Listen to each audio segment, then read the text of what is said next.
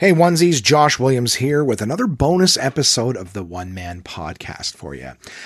This is a great honor because I was asked about a year or so ago if I'd like early access to a new podcast called Genius. And I didn't really know anything about it, but they were kind enough to give me early access to the first 3 episodes. So I was able to listen to them before they came out. Then once the podcast came out, I listened to the whole thing and I really enjoyed it. It's a story about, it's a story of reimagining of a Sherlock Holmes story, with some new characters added, which I really enjoyed. And the production level was super good. Today I'm going to be doing an interview with, the creator and writer, Tracy Houston. She did a phenomenal job writing it. And then, of course, 2 of the actors, Sarah Marchand, who plays the lead Sabine Moriarty, and Mitchell Cohen, who plays the notorious James Moriarty, Sherlock Holmes's rival. It's a really good podcast, really well done. To the point where I was intimidated. Like when I was given the opportunity to interview them, I was really like shit, this team and this work is really well done. Like the sound, the acting is unbelievable. Everybody is amazing in this thing. And I remember just thinking, like, I'm so not the guy for this job to, I've done it. And I think the largest interview I've done is with like my 2 best friends. So it's always me and one other person. But this interview is so like, I do what I can when I do an interview with someone to make sure that, you get a feel for who they are. Not so much like, hey, when I'm talking with the comic, I'm not like, hey, tell us about your jokes and this and that. It's more of like, tell me about the person, right? We can go off and explore their work outside of, the podcast, but I like to get to know the people behind the content. That's kind of my thing. And I really feel like we get an opportunity to scratch the surface because we only had 2 hours together and I sort of chatted with, I did what I could to bounce around and try to bring everyone into the conversation, but we just kind of scratched the surface of these 3 amazing people. And I even say at the end of the podcast, it'd be great to sit down and do a podcast with each and every one of them, to give them that time because we blew through our 2 hours so quickly. And there's so much more I'd love to know and get to know of these people. The talent level, unbelievable, from all 3 of them. Again, Tracy, the creator, Sarah and, Mitchell, the leads of the podcast. I'm going to hit you again with the link to it. It's genius-podcast.com. So you can go on there and find it. We don't talk a lot about the story in this episode because I assume that a lot of people listening may have not heard of this podcast. And so I didn't want to spoil anything for you. I definitely wanted to be able to, let you guys hear it for yourself. And what I thought would be kind of fun is for you to get to know some of these people. Like I said, the behind the scenes, like get to know the actors. The actors don't sound anything like their characters, which is unbelievable. That's the sign of a good actor, right? It's not like Jack Nicholson or Christopher Walken where they always sound like themselves. They can play different characters, but they're really, the range isn't really there. They're always going to just be them in a movie. So I really found it impressive. And like I said, I was intimidated to just, I'm the guy who talks to his wall for an hour a week. And now here I am, talking to people who've put in so much work. And you'll even hear some stories about like the lengths that they went to make sure that this thing could be the best that it was. And then for, again, for me to be the guy who's going to come in and just interview them and ask the right questions, I so felt like that was not me. 1,000 more people, more suitable for the job, but I'm the one who was fortunate enough to do it. And it took us a while to coordinate it too. It was a year ago that I listened to the podcast and got to hear all the episodes and I'm really happy that despite, quarantine and everything like that, we were able to coordinate, a time where we can get on a Zoom, with all of us. We were actually very lucky to get Mitchell Cohen, who plays Jim Moriarty. He actually initially wasn't available, and then we were lucky we got him last minute. So, the 2 leads were in, as well as the creator and writer. That was awesome. It was super great episode. I talk more about everything kind of leading up to the interview and stuff like that on episode 176 of the One Man Podcast. Cause there's lots of stuff that I can say. And in fact, I will also, but so for the sake of my audience not having to go through it twice, I hope you guys enjoy this episode. Like I said, it's with the creator and writer Tracy Houston, with Sarah Marchand, who plays Sabine Moriarty, and Mitchell Cohen, who plays James Moriarty. The podcast is called Genius. I hope you guys get a chance to listen to it. It's fantastic. One last time, genius-podcast.com, or you can just look for Genius in whatever podcatcher you're using. I really hope you guys enjoy the episode, and I look forward to having some more for you soon.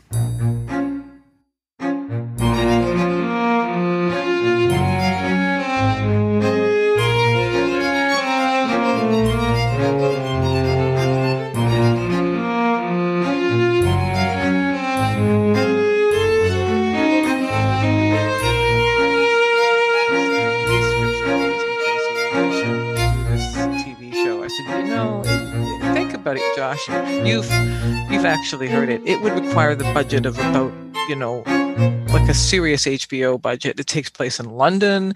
There's external if you've ever tried to film anything, it would just be crazy to film it. There's no way. But Rob said, "Hey, why don't we just do a podcast?" And I'm like, well, there are things that happen that will be difficult to kind of convey with just sound. And he said, and that was one of the things we're very worried about. But actually, I'm the person who did the sound.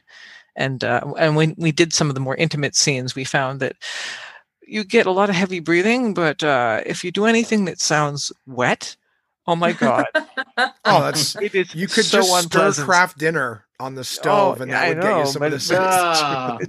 It just sounds awful. So we kind of do breathing. Okay. Just do heavy breathing. Yeah. Breathing will be, So I Tracy, have started. I love that you say. Oh, I was just going to say, I love that she said that was particularly hard for her, because I remember she was struggling a lot during those intimate scenes. But like, I just was having so much fun with it. But Tracy, she would like, anytime something sexual come up, she would like block her ears. She's like, I need to leave the room now. This is too much. That's hilarious. But like, I don't know. I was like, we're just playing. It's fun. So you guys thank you for pushing through, Tracy.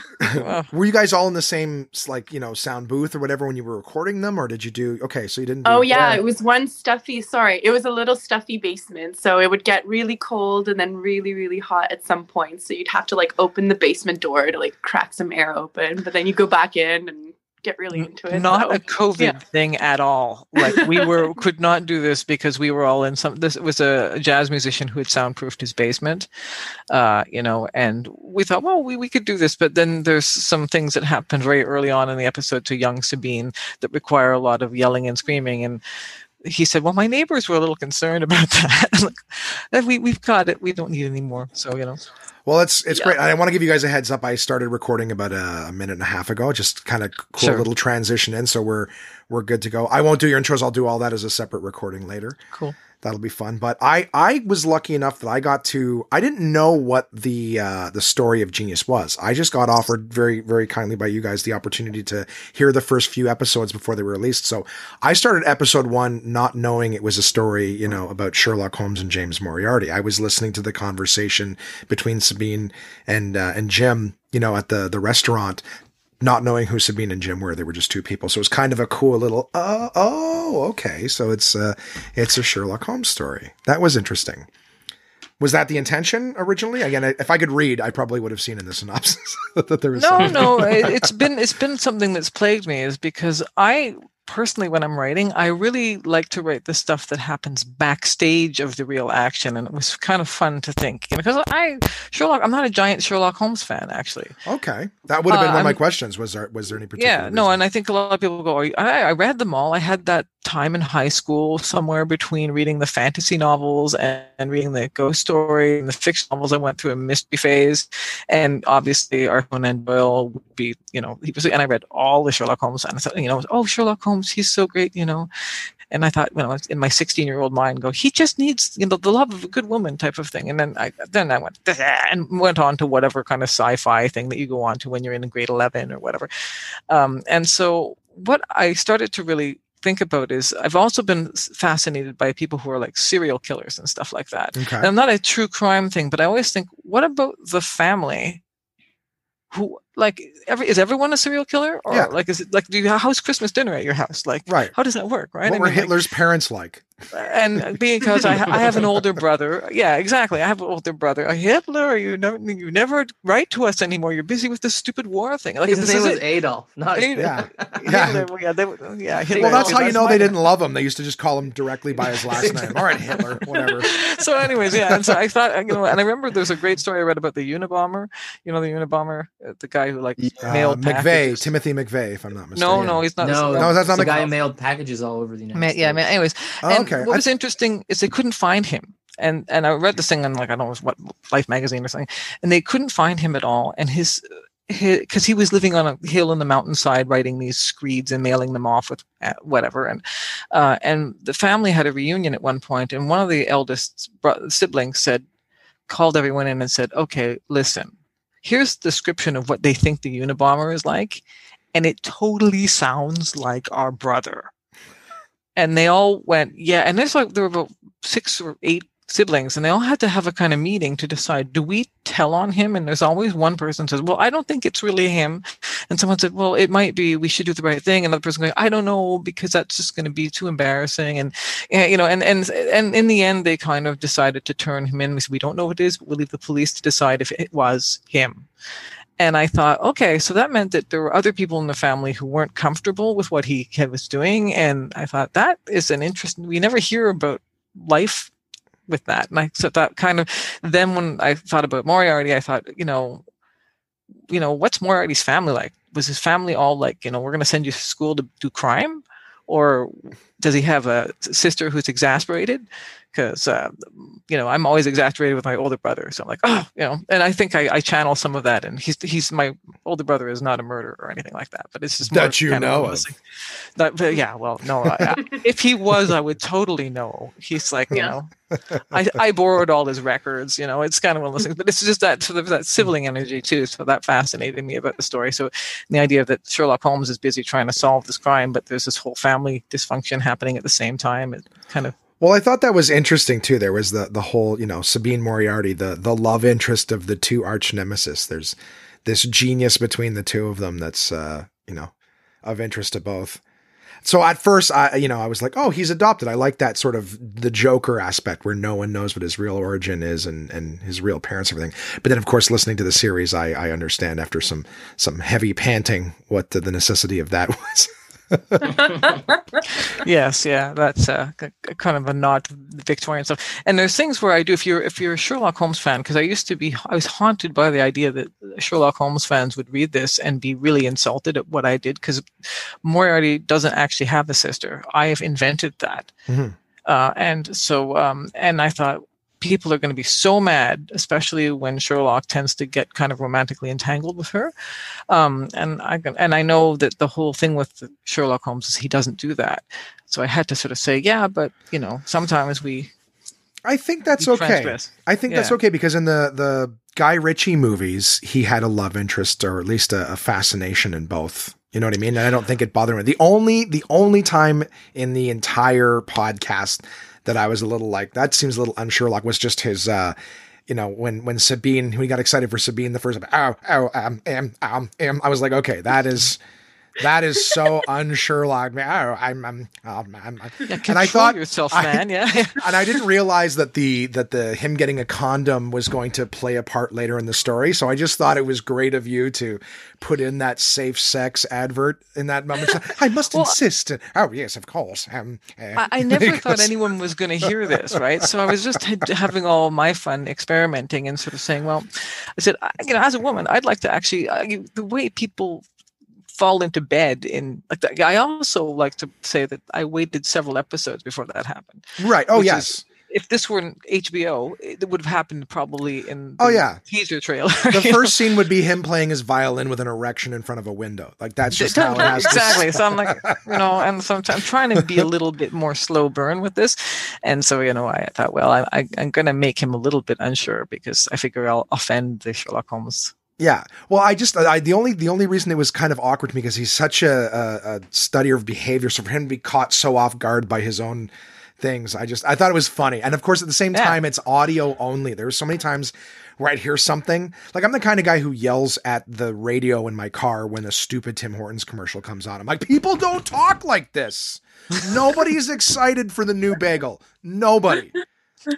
Zero. Yeah, exactly. No, is that the new pumpkin spice bagel? Nobody cares. Go back to your cubicle. I've asked you for a report for 4 hours now, and you're at my cubicle talking about my bagel. Get the fuck out of here. I don't have time for your shit. That's the real commercial. Not two people celebrating bagel. And they're always out of bagels in the first hour of the day anyways. So why are we... Anyways, I might have issues, guys, but... I'm thinking that. I had to remind myself every now and again that there's certain things that you have to exaggerate because it's audio only. So you have to make extra emphasis and things like that. Like, I'll be honest, as a child, Moriarty's voice, I'm like, I would love to strangle him too. Now I understand you guys. It's hard to sound like a child when you're an adult, right? Like, there's just octaves you can't hit anymore. Oh, it was so annoying to be like, hey, I'm really going to nail it this time. And then just absolutely be like, hey, there's no way. Sabine, come on. I've got something to show you. What is it, Jim? Yeah. What is it, Jim? Oh, it's just this way, Beanie. Follow me. Jim, you can't go down here. Like, that's pretty good, actually. We'll get your number after the show. No worries. Yeah. Damn, okay. That was Only amazing. cast a one next time. I'm kidding. He could do the whole thing himself. I can't take direction. I done shows and things like that because they hire me. They think I'm going to be a good actor because I'm a comic. I'm like, it's not the same thing. When I'm doing stand up, I know what cadence I'm going for. I know what tone, everything like that. But whenever someone's like, do it like this, I'm like, I don't know what that sounds like. You do it, and then I'll replicate it. How about that? So I'm awful at direction because I have no idea what they mean. All right, a little bit sadder. I'm like, oh, okay. Yeah, I guess. How? Yeah. Well, yeah. No. So that's really cool. Like, I mean, I enjoyed the story right from the get-go. I found it very interesting. There was so much math and stuff in it. So for example, like I have a hard time sitting down with a piece of paper and writing down my ideas for jokes and things like that. So anything that is written to completion to me is a miracle. Do you know what I mean? Like, it blows my mind. And then the level of research and stuff you had to do to come up, like there's math. The math, I would like to just go on the record and say I am a moron at math. I graduated the last year you could in Quebec without calculus. I graduated with grade 10 math and nothing more. Really? So that's which interesting. is kind of fun. I'm trying to avoid making a COVID numbers joke if everyone in Quebec has to graduate with calculus yet. Flattening the curve. Exactly. I sort of... Mon Dieu, comment on fait ça? Anyways. We just don't know. Yeah, no, it's once they got letters involved, I kind of bailed. And I was able to, so. Yeah, see, I couldn't tell you that. My Siri's doing a great job for me. I'm if I need some math, she's doing my conversions and everything. I don't know. Like I have a weird mental thing that if someone starts talking math to me, I just hear like a feedback sound. Like I'm just like, oh, numbers. I can't. It's just tinnitus. That's all it is. Yeah, exactly. So feedback. Yeah. Like, that's great. Yeah, I don't. Math is my weakest subject, but yet I can still contribute. But when people are talking, oh yeah, you just like I didn't know what is it? Pythagorean theorem. I didn't know what that was until, I was in a Home Depot and I was trying to, figure, I would have just done the measurements myself. And the guy's like, yeah, you just use Pythagorean theorem to figure that out. And I'm like, let's pretend I don't know what that is. Hypothetically speaking. Know. Yeah. Pythagorean speaking. Yeah. Let's pretend I wasn't a teenager with high-speed internet at the time that I was being taught this. I can go home and study this or... Yeah, no, it was, I loved hearing it because I'm like, just the level of patience and understanding. And the funny thing is it could have been complete BS in the podcast. Like, you're like, oh, well, if you use this Pythagorean numerology, I'm like, okay, I guess so. That's like somebody who says they can speak, Scandinavian. You're like, oh yeah, go ahead. And they say something. You're like, what am I going to do? Fact check it? I guess so. Exactly. You're like, okay, that might be. Yeah, my roommate's been watching Vikings, and I'm like, they didn't talk with English accents. This was like Swedish chef stuff, which would have been a lot less intimidating if they came out swinging their swords. And they're like, I don't know if I can. No, I know. Anyways, and poor Sarah had to choke on some crazy mathematical terms, and that was hard for you, I know. Oh, yeah. Those are big, big words, and Well, it's. Oh, sorry. Go ahead. No, please, Sarah. I want to get you guys going to. Poor Sarah and Mitch are just sitting here while I get all excited about. No, that. I have to do the classic. Sorry, you go ahead. Like, don't worry about it. Classic comedian apology. No, I just was gonna say, if Tracy thinks her math is bad, mine is like next level challenging. So the accent, that was of course a challenge to do, but the math was definitely what I struggled the most with. I was like, this could make sense. I'll just pretend like it does, and hopefully it'll sound like I know what I'm talking about. But yeah, no, math is not my forte at all. That's why we become artists. Artists, yeah. We can't do math very well. I'm not even good at emails.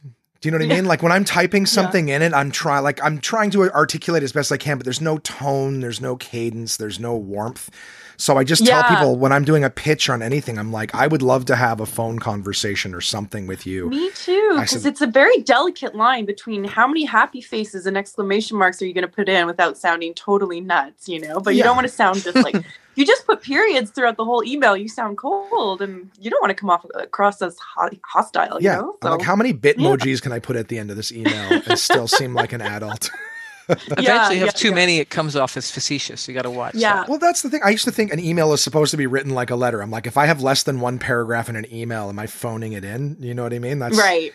So I'm just like, I just want it to be good. Just take me seriously. So I'm just like, if you like that, I'm kind of the same way on the opposite end now. If someone sends me an email with only periods, I'm like, did I do something wrong? Where's the exclamation marks? Are you mad at me? So. Oh, I get it fully. It's and I just tell people, I always put the same kind of line at the end of an email. I go, if you'd like to have a conversation, I'm a better talker than a writer. That's why I'm a comic, not an author. Right. You know what I mean? If I could, it's like the ADD level of sitting down to think. I have to do the like stream of consciousness exercise before I do any writing, just because I'll be like halfway through a sentence and I'm immediately thinking about bills and stuff that I have to pay and Zoom meetings and stuff. I'm like, I got to clear all that stuff out of my head. Yeah. And you got to turn off your phone. It's just like need no distractions, but there's just so much like stimulation from your technological devices. So it's like, oh my gosh, I just need to focus for 10 minutes. That's all I need. Yeah. Oh, absolutely. Well, the two of you guys, Sarah and Mitch, you guys did a phenomenal job over the course. And it's like, again, as much as my knee-jerk reaction was to be like listening to the voices and the high pitch, like I had to, like I said, continue to tell myself like this is something you need all these extra emphasis and everything like that. You guys did a phenomenal job. Thank you. The best thing is neither of you sound like your characters, which is always a huge thing, right? Not like a Jack Nicholson or Christopher Walken, where it's like, oh, he's so good. You mean when you hire him to be him in something? Hey, that's hard. I look up to that. Well, they're great, but it's like, but if you want that one thing, they're like, we're going to need you to play the gay best friend, Jack. He's like, yeah, I can't do it. Yeah. Like, you're just not going to get it out of him. So the fact that you guys like, and I'll be honest, like by the end, I was actually like crushing on the Sabine voice. I'm like, this is a really, you know what I mean? I'm like, she's really, good for her. At the end, as she slowly, just everybody wants a piece of Sabine, the math genius. Historically, right? Everyone's like, the nerdy math chick in class. That's the one everyone wants. And then here she is. Well, this was kind of like a dream actor project. Cause I've known Rob and Tracy for, I think just over 8 years now. And when they first approached me, Tracy, when did you approach me with this? I think it was like over 3 years ago with this project. I think we're going to film a demo reel, I think. Yeah. And we're going to actually, and then we thought filming stuff is just way too hard. And we could maybe film one scene and then it was going to be one with Aiden. And we thought, and it just became too hard. And I get really depressed. And that's when Rob came back with the podcast. But actually, Sarah was probably still interested. So. Oh, yeah. No, it was kind of like a dream phone call because I had moved to Toronto by this point, but they called me and they were like, hey, can we pay you to be a lead? And also, if you have actors you want to work with, we'll like pay them as well to act with you. I was like, is this real life? This never happened. So I was really lucky because Mitch, we go back. We met in university and I was like, I think I found your gym. I think I know someone who would be really good for it. So, and That's then awesome. Another actor who played Sherlock in our original recordings, Matt Dawson. I also knew him through university. So it was so much fun to get to work with people you trained with in university, Because there was intimacy involved. I kind of, and because I'm a woman, I sort of, and it's really actually, it's crazy, especially when you see them all in a room. It's one woman versus like 8 guys.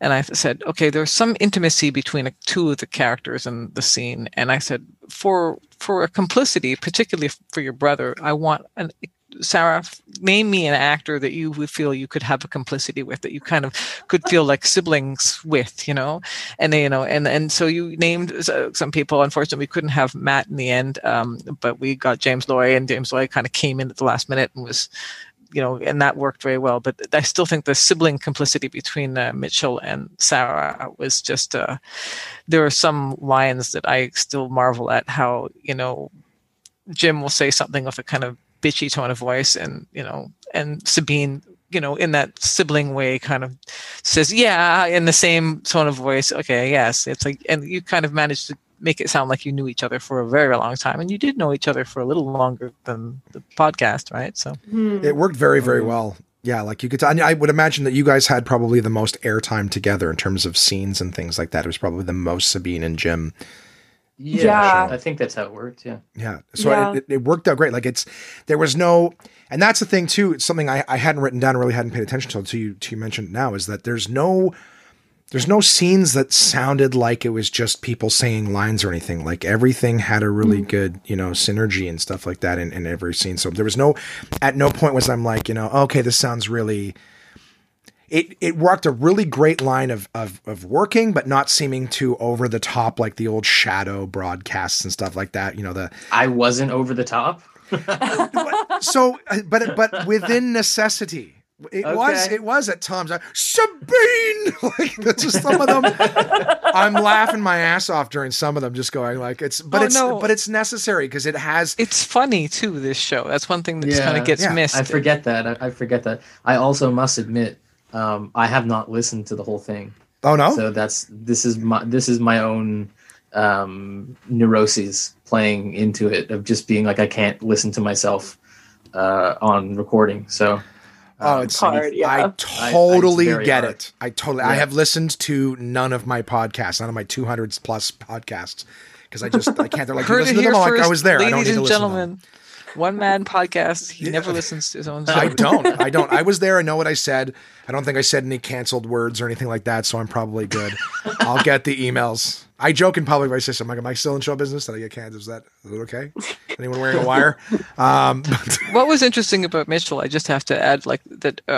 You said you might have overacted, you say, Mitchell. And at one point I was reading something and I was going, I wrote to him and said, I will never write anything in all caps ever again, because to me all caps is like full on, and like Mitchell goes to like 11 or 12 on all caps. And I'm like, oh my God. But then I found myself knowing that he'd do that, writing things in all caps. So I take, he's, over the top. That's me. I'm writing, the line appears in all caps. So, Well, it was, and I don't know. I thoroughly enjoyed it too. Cause like I said, it sounded like, the theater, as opposed to being like a little too over the top, like the old, I always tell people like I don't know, I think maybe Marlon Brando was part of whatever, but when you look at the old movies, we're like, see, coming in the room here, and this is what we're going to do. Don't argue with me, woman. And it's like like people don't talk like that. They never did, but it's like, but that was that whole just, we're acting, see, and this is how we do it. And I'm like, but then you had Brando coming in and doing a little more, with feeling and stuff like that. And like, oh, we're allowed to just be a little more human versus like stiff and whatnot. So I enjoyed that it didn't sound like old radio shows in that regard. It sounded like a Broadway play. The only difference is that you can't see anything. So not only do you guys have to make it, sound good and accurate, but at the same time, there's a lot that the audio has to, incorporate into it and sort of paint the picture. It can't be easy.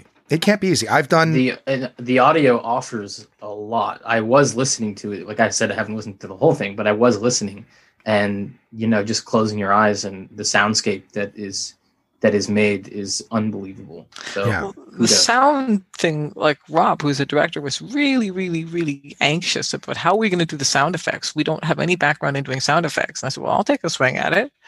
I've training in being a set designer. It's not what I work as, but I went to university as a set designer. I said, well, and I kept telling people, this is not hard. This is like set design, but with noise, which means you don't have to lift anything.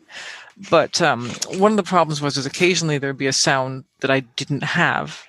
And I would have to do, particularly Jim tends to have sort of like things with crashy cutlery, and he'll smash plates and things. And so I would go, well, I'm going to have to do that myself. So I would do that. And there was a time, there was a violin that gets thrown. And where do you find one of those? There's no audio of that extant on the internet. So I had to go get a cheap one and throw it. And so there's this point where I have a feeling the neighbor. You actually did that? I did. The stuff I had to do, I had to flip a table with, and I'm particular. Like, I know you can tell cheap plates. If I flip a table with Melmac on it and like a bunch of like Tupperware, right, you'll know. But if it's actually would I? China, that's a lot of credit you're giving us. No, you would. It's funny. Listen, wait a second. That is not Wedgwood. I'm in an abusive relationship, and I know what that sounds like when it gets thrown. That is. Like, China breaks into sharper shards, right? Which is where a dollar store plate kind of breaks into about two pieces, clunk, but because anyways. I mean, now we know. I didn't know this before. Oh no, you just go. And I because it was a TV series, I saw it all in my head. So there's a violin. And the thing is, it's the film The Fugitive with Harrison Ford. There's a train that derails in it, and they said they actually managed to get a train car, and then they had to set up about 40 cameras because they said we can only derail the train once, because once we derail it, it will be broken. Same thing with the violin. I had to get a violin, and we had to make sure the sound was all set up. And then I just had to sit there and go, okay, here goes. And smash the violin. And actually, I realized that it didn't break into as many pieces. So I did a couple takes of it. I would have gone to a music school and said, which one of you kids wants to be set free? Which one of you is done with this, and I'll smash your violin and set you free. Cost you $200. Yeah, totally. It's a win-win, right? Smash the only thing is, I think the neighbors probably think that Rob and I were getting divorced. I think they thought there was a lot of marital strife because I was throwing tables and throwing violins, trashing things. But no. I said, no, we're recording a podcast. Sorry. That's hilarious. The funny thing, it was probably bringing you two closer together. Yeah, seriously. Yeah, that's amazing. Yeah, I had no idea when listening to that, and I'm glad you're talking about it, because this is something I wouldn't have thought. I'm like, did you really smash all of these wonderful things? But that's commitment. Like, wow. Well, I didn't do all of it. There was a lot of stuff. I used something called freesound.org, which because I wasn't going to pay for these sounds, and it's and they have a lot of people who do podcasts put their sounds up there, and I had specific things like table flipping or violins or certain things like that I needed to kind of go, well, that's not going to sound like what I want it to sound like. So and so I got most of it from I had a little Zoom recorder, and I was able to do the table flipping, and we've got that boom mic that works. So yeah. There was I remember the only two times where it wasn't until at the end of the scene I was like, oh, that wasn't where I thought it was the sort of club techno music with Sabine and Tony and Jim at their place. So I'm like, it just sounded like they were at a club the whole time. And I'm like, okay, they're just hanging out. And then it's like, oh no, well, you can't just start effing each other in a club. I mean, it's London. Who knows? I haven't been, but it's a particular club. Yeah, exactly. So that was one. And then I remember listening to, it was yesterday that I was listening to the church scene when everyone was in church. And that one must've been tough because the big cathedral ceilings are very difficult to replicate in terms of the echoing. So it didn't sound quite like a church. It sounded kind of like a what do you call it? Like a ritual in a basement with a pentagram. It sounded more like, but that was right in the first sentence or so. And then as it progressed, I was like, no, there's like, and I was sitting there thinking of it too, was just going like, yeah, that's really hard to do in terms of curriculum. So I think that was actually phenomenal in terms of how difficult that was. Cause I'm like, yeah, it sounds like a group of people. It sounds like a church. Oh, so God. Well, thank you. I say that to anyone who's listening to you because it's very easy for people to listen to works and criticize them. Do you know what I mean? Like, and not to say that this is something that's going to, garner that kind of criticism. It's just when you're listening to something like I had to, even myself, having done, some voice work and whatnot, and trying with my podcast to incorporate little ads and stuff with sound, it's not easy. And you can get a piece and they go that sounds great. And then it's not until you put it in and put it with all the dialogue and everything like that to go, it doesn't work. You know what I mean? Like it's just little things like that. So sound engineering, and that's not your background, right? Is sound engineering, things like that, Tracy? No. Yeah. So for this to be your first time doing that kind of thing, that's unbelievable. Absolutely first time unbelievable. podcasting. So we did only listen to a little bit of other podcasts or a few podcasts that people said, oh, you should hear this if you're going to do a podcast, like a dramatic podcast. And we listened to maybe a minute or two of them, but we got so kind of intimidated by the stuff that was out there. There's some dramatic podcasts that are very well known and things like that. And we're like, oh, we'll never measure up and people are just going to criticize us and it's going to look shoddy and but we did our best and it came out sounding amazing. So I'll put it to you this way. I've been mildly intimidated to do this interview only because the level of professionalism and how everything sounded from all of you guys. I was like, go on. I was like, why do they want to talk to me? I'm the guy who can't keep Siri quiet during an interview when I'm talking to myself. We're professionals. Right? Yeah. No, but you guys, it was unbelievable. I was really, really impressed. And I wanted to give my listeners a little bit more about you guys too, because I was telling Tracy before that my listeners aren't so much about like, hey, I listened to this thing and now I just want to know a little bit more about it. It's more of like, I like to introduce my listeners to people with talents. And so this is one thing that you guys have done collectively, but to give them an opportunity to get to know you guys and look at other things that you're doing, because you can't help but connect with people on a genuine level when you get to hear them and learn about them. So I wanted to ask you two, Sarah and Mitch, where did you guys, you can feel free to fight it out over who gets to answer first, but where did you guys get started into acting? Was acting the first thing, or is that just kind of where you led afterwards? Do it. Fight. Yeah. Very intense fighting happening right now. Yeah. Neither one of them wants to speak first. Yeah. Why don't we go with Sarah? Sarah, you go. Yeah. Mitch, you go ahead. You've been quiet. Go ahead. Okay. I would say that I started acting very young, probably grade 6, something like that. And then it became something that just felt like the only thing I can do. Like it was just for me. It became like improv was the first thing that I started with, and really enjoyed it and found that it was so freeing, and it was something that, like, I remember in drama class in grade 7, it was I just remember the distinct feeling of being like, oh, here's something that I can do that other people can't do very well, or something like that. No, I definitely I can relate to that. Yeah, and then, I also really wanted to get away from my elementary school settings, like middle school and elementary school, because of just like bad juju and bullying and that kind of thing. So I remember there was this meeting for an arts high school that was set up for people in grade 8. And they gave this presentation about this wonderful sort of dreamland sounding arts high school. And it sounded like my ticket out of there. You're right. Because I dreaded going to high school, because the high school that I was going to go to initially was around the corner from my house. I could actually see it from my bedroom window. And so this arts high school was like 3 city buses across town. And oh my God. Yeah, no, it became like, I loved high school because it was a drama program, and it was just like, it was amazing.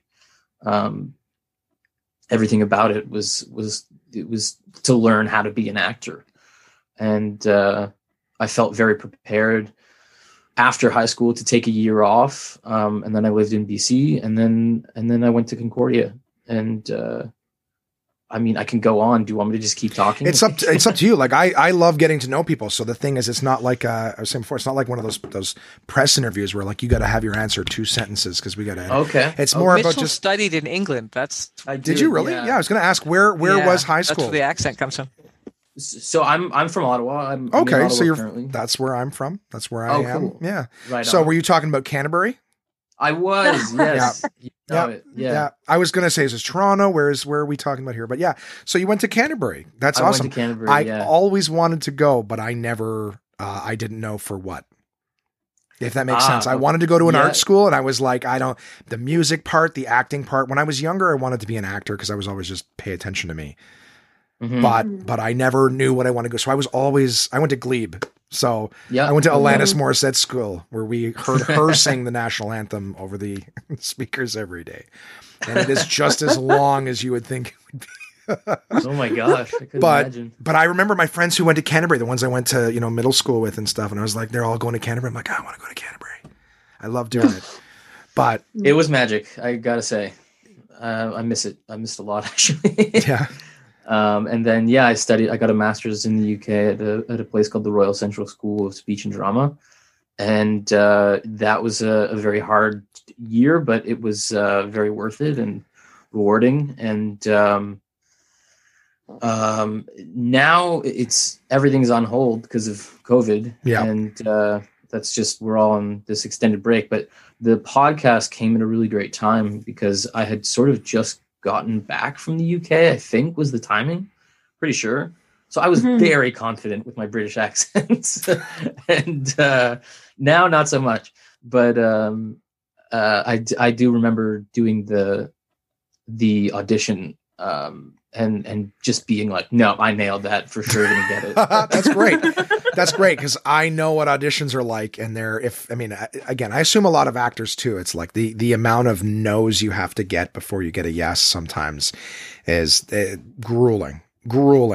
And that's one of the things I kind of talk about with some of my guests on the show is because they get to hear people who are incredibly talented like yourself. And sometimes people want to do it. Like I wanted to ask you when you're like, yeah, I went to this and then I went to the UK. I'm like that right in there in and of itself. Like I live in Ottawa and then I'm just going to move to the UK to go to school. Like to some people, they're like, how do you do that? I can't get the balls to move to Toronto to pursue stand-up. Do you know what I mean? I'm still happy being this big fish in a small pond because the idea of doing that terrifies me. I'm already sort of half and half doing the real world work stuff. Like I don't have a 9 to 5, but 50% of my income is subsidized by other things besides stand, especially now during COVID.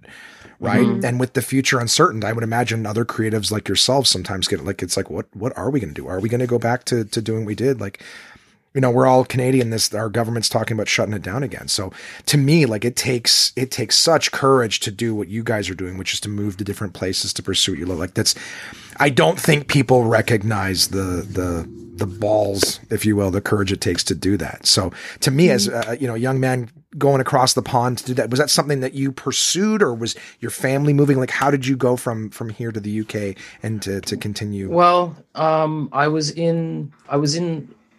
I went from Ottawa to Montreal because I went to Concordia. I lived in Montreal for like 6 years. You had mentioned that. And then what was my path? My path was I came back to Ottawa and then to Montreal for like a month and then back to Ottawa and then to the UK. I've definitely had way too many hiccups to be comfortable with.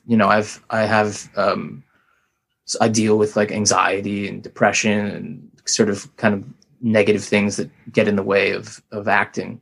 And so getting to the UK was kind of this like ridiculous monumental feat. And then when I was there, I was just like, yes, I'm home.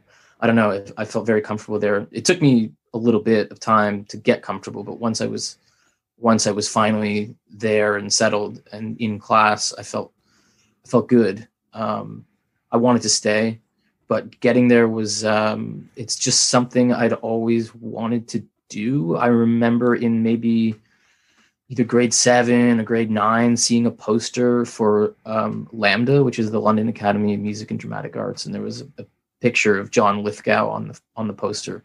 He plays the dad in I know who Lithgow is. Yeah. Did the great remake of the Twilight Zone's Fright at 30,000 feet or whatever.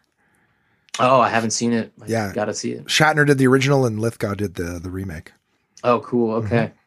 Mm-hmm. Well, I just remember seeing a poster for that and I was just like, that actor went there. I must aspire to that or something like that. And I auditioned for a bunch of schools and I got into all of them, which was amazing. And then that's great. It was great. I had the pick of the litter and then I did a bunch of research. And actually the first year that I auditioned, I couldn't go because of financial issues. And then they let me initially I thought there was going to be some sort of like re-auditioning process to get in again. But they told me they can't defer they couldn't defer. But they told me that I could just reapply very early on in the process and express interest again and send them an email, and they would get back to me quickly and that kind of thing. And when I did initially, I reapplied, thinking, oh man, this better work out because I already auditioned and I already got in.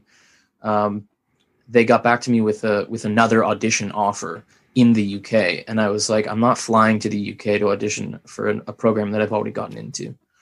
So I talked to them, and they were like, over the phone, they were like, okay, we're going to discuss it with our course team. And they put me on hold for like 20 minutes. They came back on the phone and was like, I don't know what they said, but something like, we'll have to get back to you, but we have had a discussion with the course team, but we'll let you know. And then the next day they send me an offer of enrollment. So I didn't have to audition again. And it was just kind of like, cool. I did the right things to get back in. That's awesome. That's great. Wow. Yeah. Yeah.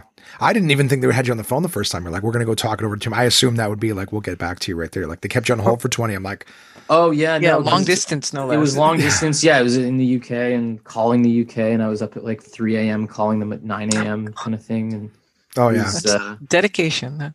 Yeah, it was dedication. It's been rough recently.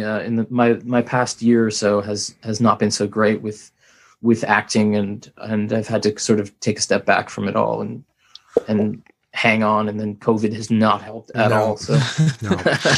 I can understand. I mean, I'm sure it's the same for all of us in the arts, not just because of COVID, but I mean, when you say anxiety and stress and depression, I do struggle with the same thing. I talk on my podcast at times, just trying to describe what it's like sometimes. Like, when you have anxiety and people are like, hey, just relax. I'm like, if relax was the cure to anxiety. Yeah. Do you know what I mean?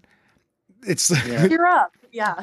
yeah. Oh, just don't. Yeah. Like but I remember being, because again, a male comedian, blowhard, just making fun of things. Like, it's like when people talked about depression, when I was younger, I thought depression was like, you're curled up in the fetal position on your bed and you're just like, oh, I'm just so sad. And you're like, well, just don't go do something. And you're like, you get old and you start to realize, like, it's funny that the statistic is like 7 out of 10 people struggle with some sort of anxiety or depression. And the idea is it's such a thing that we looked, at least myself, when I was younger, I looked at it like it was a weakness thing, while at the same time totally afflicted by it myself and having no idea. Right. Just thinking, like, when you're stressing and you're overthinking and you're like, it was just, for me, it was like catastrophizing every situation. It's running through every horrible situation that could happen in something and then living through it mentally and trying to plan for it, whatever. And just like, it's just no. I do that, but I put into a TV series. Well, that's a great way to process it, but that is one hell of an outlet. Cheaper than therapy. I mean, Yeah. I'm not, like, some of the things that happen are pretty awful, and I'm going, well, that's on the page, so I've taken care of it. Well, Doesn't entirely, but And that's the thing for me. I've processed it with humor. You know what I mean? Is trying to make light of situations, but it's still, I've told people over the years, this is before I even recognized that I had any kind of anxiety or depression, was just that, like, I'm like, when they would have a regular conversation with me, there wouldn't be a lot of humor necessarily in it, at least not into it, because we're talking about serious stuff, and the things are like, yeah, it's not really funny. I go, yeah, to be honest with me, the comedy is like the exhaust fumes of processing all of the other stuff that I'm thinking about. You meet a lot of people in the entertainment industry and it's like, oh, that wasn't as fun as I thought it would be. It's like, well, I'm sure you all know it's at times kind of a sick industry. You know what I mean? Where it's like, we love to give you the final product, right? Everyone wants to see the diamond. No one wants to see the mine and whatnot that it's coming from, right? It's not a beautiful process right from the get-go. You guys just get to see what we've all grinded to get you in the end. So it's, and the grind of the industry, that true grind that you have to you have to partake in it is, it's fucking brutal. Yep.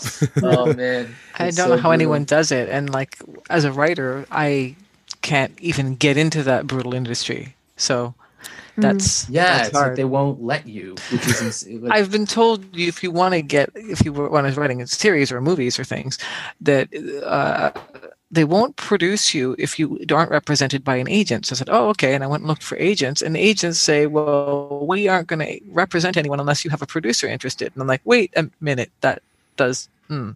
So then that's why Genius, I thought I wrote it for myself, and I thought no one would ever see it. And of course, cautionary tale, things you think no one will see end up becoming international podcasts.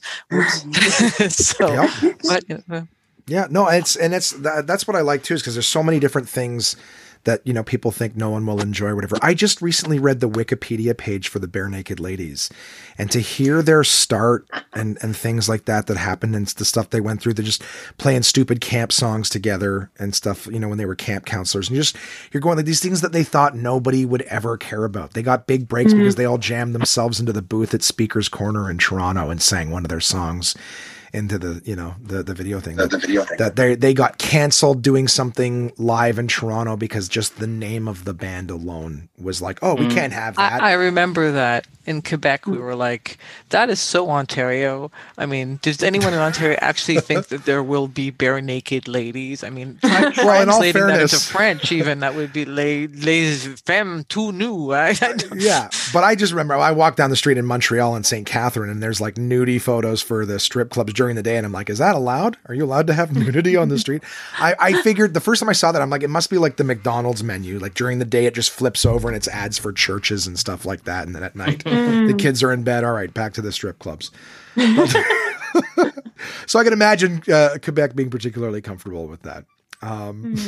But it's funny. Like I find that the more genuine, I mean, people obviously they relate to the genuine aspect. Real matters, right? People gravitate towards honesty and vulnerability, which is one of the reasons, like I say, I liked him as much as we could talk about, we recorded this and this was our inspiration for that or whatever, just to get to know the real people behind it. And when someone hears something that, like I said, to me was so far beyond anything that I feel capable of doing in terms of the patience and the perseverance to sit down and write something, to study math.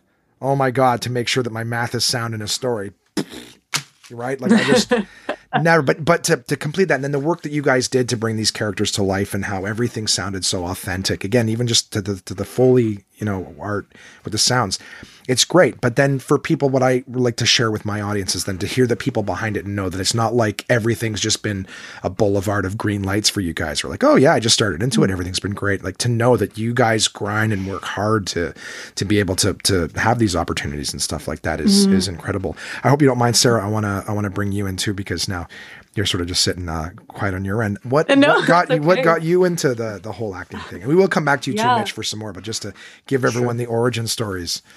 Yeah, no, I've just been enjoying listening, and just to like really quickly piggyback off one of the things you were saying is I've worked at behind the scenes at Second City for a number of years in Toronto, and like, everyone thinks comedians, they're just so funny and smart, but my gosh, you guys are so sad.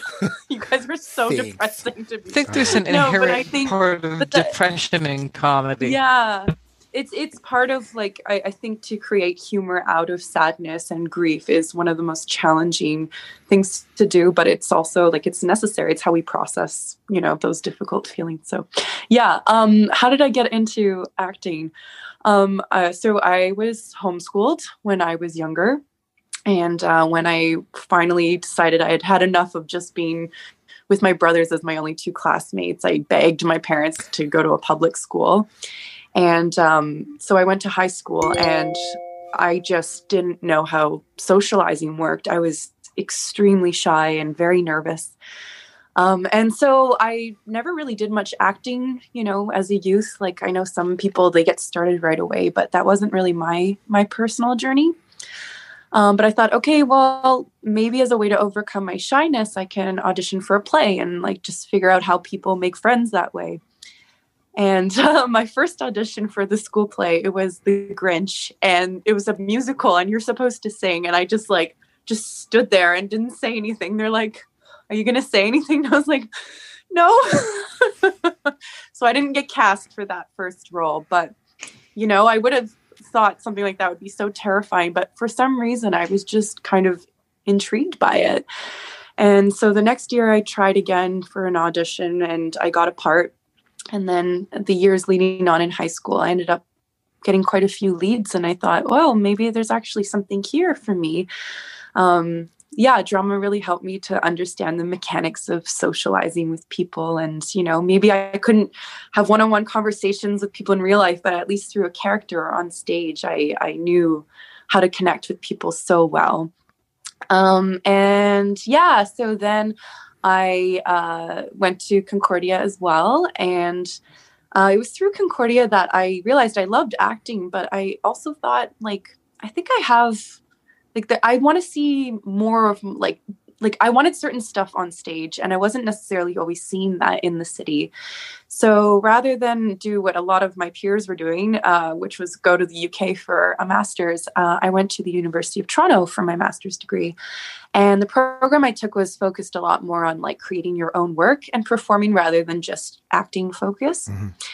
And I lived in Toronto for 6 years, and I literally moved to Vancouver last week just because, with COVID and everything, it really helped me to reevaluate a lot of my journey. And I thought, okay, maybe it's time to give Toronto a little break for the time being and see what Vancouver has to offer. And when we talk about depression and anxiety, it's interesting because I'm very much I'm a workaholic, and that's how I kind of channel all that anxiety. I think I need to do things all the time.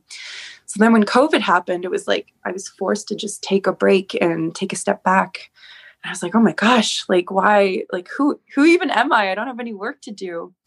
So it was definitely challenging, as I know it has been for a lot of people, but forcing myself to take a step back, I realized I don't need to be working all the time to still be valuable as a person, to still mean something. And so Vancouver, I'm definitely trying it out. I want to see what acting's like, but I'm also okay with taking a bit of a slow period and just doing my thing right now. What did you do with your quarantine, if you don't mind my asking? So that taking a step back, because I was going to mention that for myself too, is I had people saying wow, you're a comedian. It must be really strange to not know where work's going to come from and, what's going to happen afterwards. I'm but I've been a comic for 10 years. I'm when they announced 4 months of CERB, I'm I haven't known where my money is going to come from for 4 months straight in the last decade.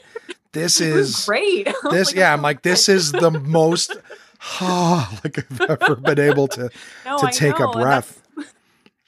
But doesn't that say something to say wow, CERB, I'm feeling so safe and secure, and that never happens. But as I'm sure we all know, work comes and goes, and I just so happened I had work booked at the end of March, early April. I had 2 contracts booked, and then that rarely happens. So I was really excited about it.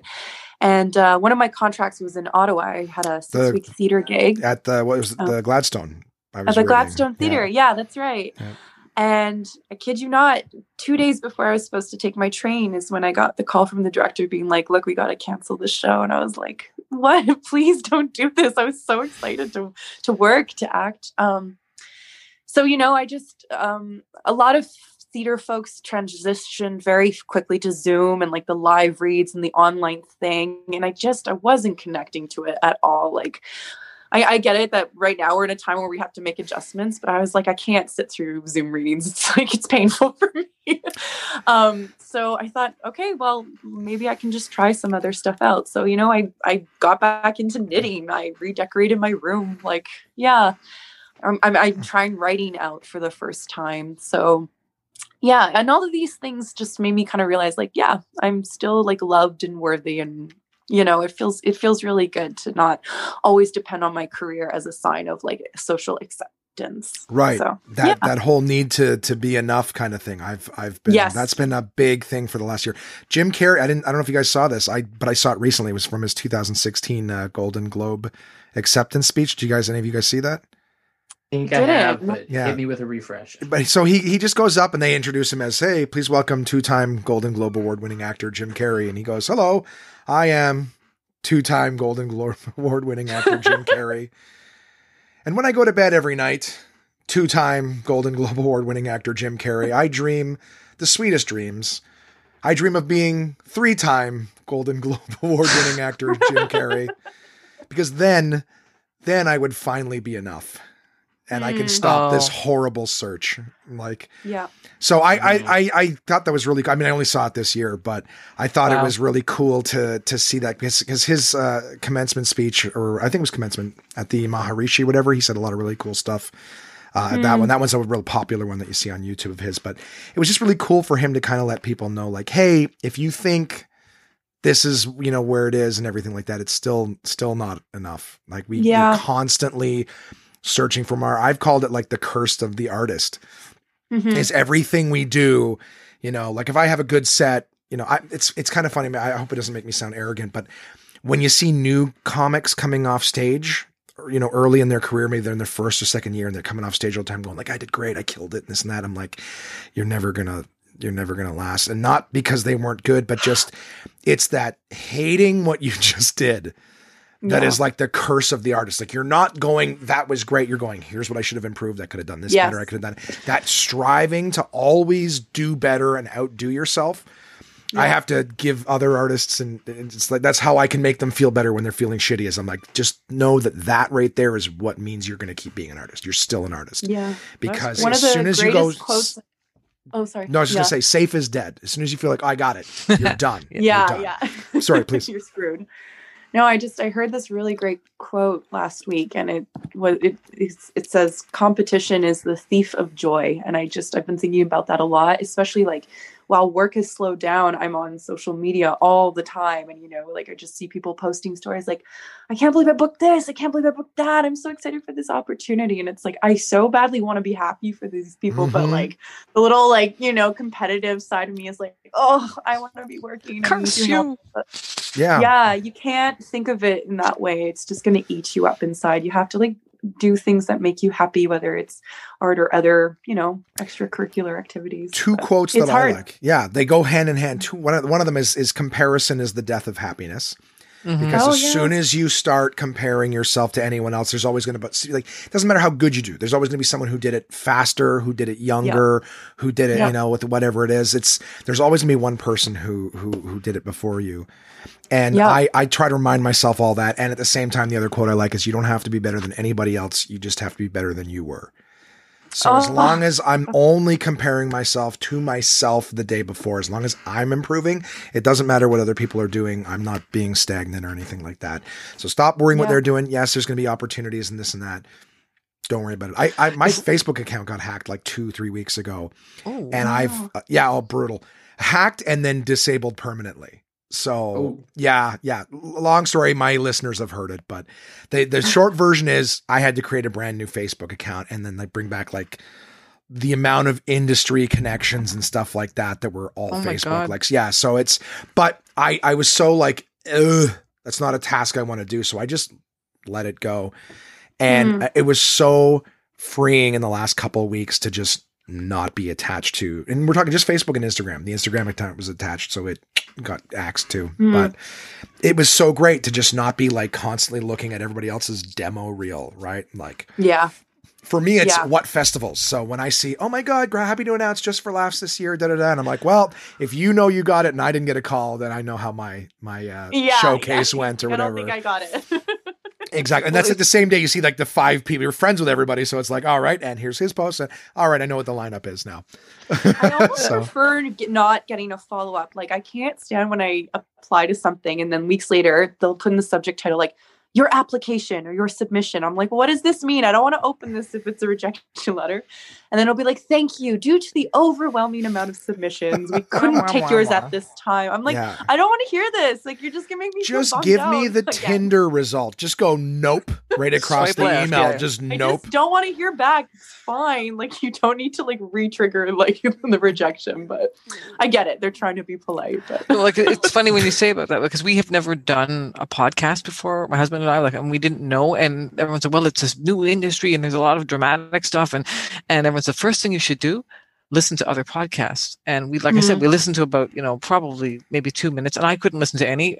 I said, Rob to do it. I said, well, I don't know. The script is the script. I can only do. And then when we came to doing the sound, I said, I don't know. We were horrified. We figured, well, we'll just do as best we can because otherwise we'd be too intimidated. And we always went, well, it's actually in mono. The whole thing is in mono. Is we it? didn't know that. Yeah, and like, well, but we just thought we don't know how to make sounds. Some sounds would not, and things flying around in headphones might be really bad. I don't know. I never Anyways, noticed. It sounded fantastic. So that's thank you. even So it's another thing really for it to be interesting. mono. We just decided to say, well, you know what? We're just going to make it as good as we think we want it to be, and not listen to. We're not going to say it has to compare to this or that, and it turns out that worked. I'm so delighted. We are overjoyed because we are getting people saying they really liked it, and like you, Josh, you called it Podway, which I still love the term Podway. That's you've got to trademark that. Add something that's a little cute. I've been working for Nespresso doing marketing gigs, and I've been saying how Nespressed out I've been lately with all this constant. I'm not a big fan of puns, but they're popular. I was going to say it's like the only people always say like puns are, the lowest form of wit or whatever. I'm like, it's literally the only comedic thing that comes with like a disclaimer. You know what I mean? Like someone will accidentally say a pun. They go, no pun intended. They want to make sure that they have been completely distant. No one ever goes, oh, sorry, no humor intended. But it's like, no pun intended. Waiver, I don't want to be associated with that. Oh my God. No, it's great. I think it's been, like I said, I thoroughly enjoyed it and no word of a lie, like the level of work you guys did. And I've worked with a lot of stuff. I just purely intimidated the idea that like, I'm going to interview these people. I'm like, it's on me to somehow bring out even more, amazing stories and stuff from you guys. I'm like, I'm going to sit here and I'll ask just the weird questions that come into my head. That's great. But now this is something actually, just how long were you guys recording for? And was there like rewrites and things like that, or was this like you guys banged it out in like 2-3 days? Yeah, no, took me a long time to write, and then like I said, it was a TV series, and then I had to go and do something called podcastification, which is basically going and finding out things that happen at like the Thames flood barrier. It's like, well, how the hell are we gonna manage to make it sound? I don't know, and so then that took a little bit of time, but some of that I was doing while we were recording. I think it was 3 sessions of recording. One was a proof of concept where we had Sarah and Mitchell and Matt Dawson first playing Sherlock, who he wasn't available, and we actually decided this is good enough that we should continue. So how many days? It was about 2 weeks. I mean, it was very intense. Both Mitchell and Sarah had to there were days like we just do a week, and like Rob arranged it all so that people would be on the same day. We'd say, okay, we're going to do all of Sabine and Aiden scenes, right? And kind of then have it be continuous so that you actually kind of ended with that. That way we could do, because when you do these things like TV series, you can't do them kind of consecutively or by. So we said, no, but this way you can follow the arc. There is an arc of the character. So we do it that way. Same thing. There were about 2 days of just Jim and Sabine, and then there would be Jim, Sabine, and Anthony, and, and it would go on like that. So both Sarah and Mitchell probably had to do the most intense days. There were days that went on for about probably more than the union would like. So yeah, good old Actra. Yeah. So I've been able to hop on some movies as extras and get yellow sheeted from time to time, which is always nice. Yeah. The industry and I've done auditions where afterwards I leave and then someone will tell me, another comic or another actor will be like, oh, they've already picked who they want. They're just wasting union hours right now. Just running through. I mean, this is not anything. Again, I had no idea what I'm doing. Like you want to talk anxious and overthinking? Like you give me 3 sentences and be like, here's your sides. Go on. I'm like, I don't know what I don't know anything about this person. What do they want to hear? Mm. But that's when they're like, yeah, if they don't give you any direction, walking like, okay, go ahead. And they're like, they've already picked. They're just filling the hours for the, I was like, okay, all right. Great. Wow. Yeah.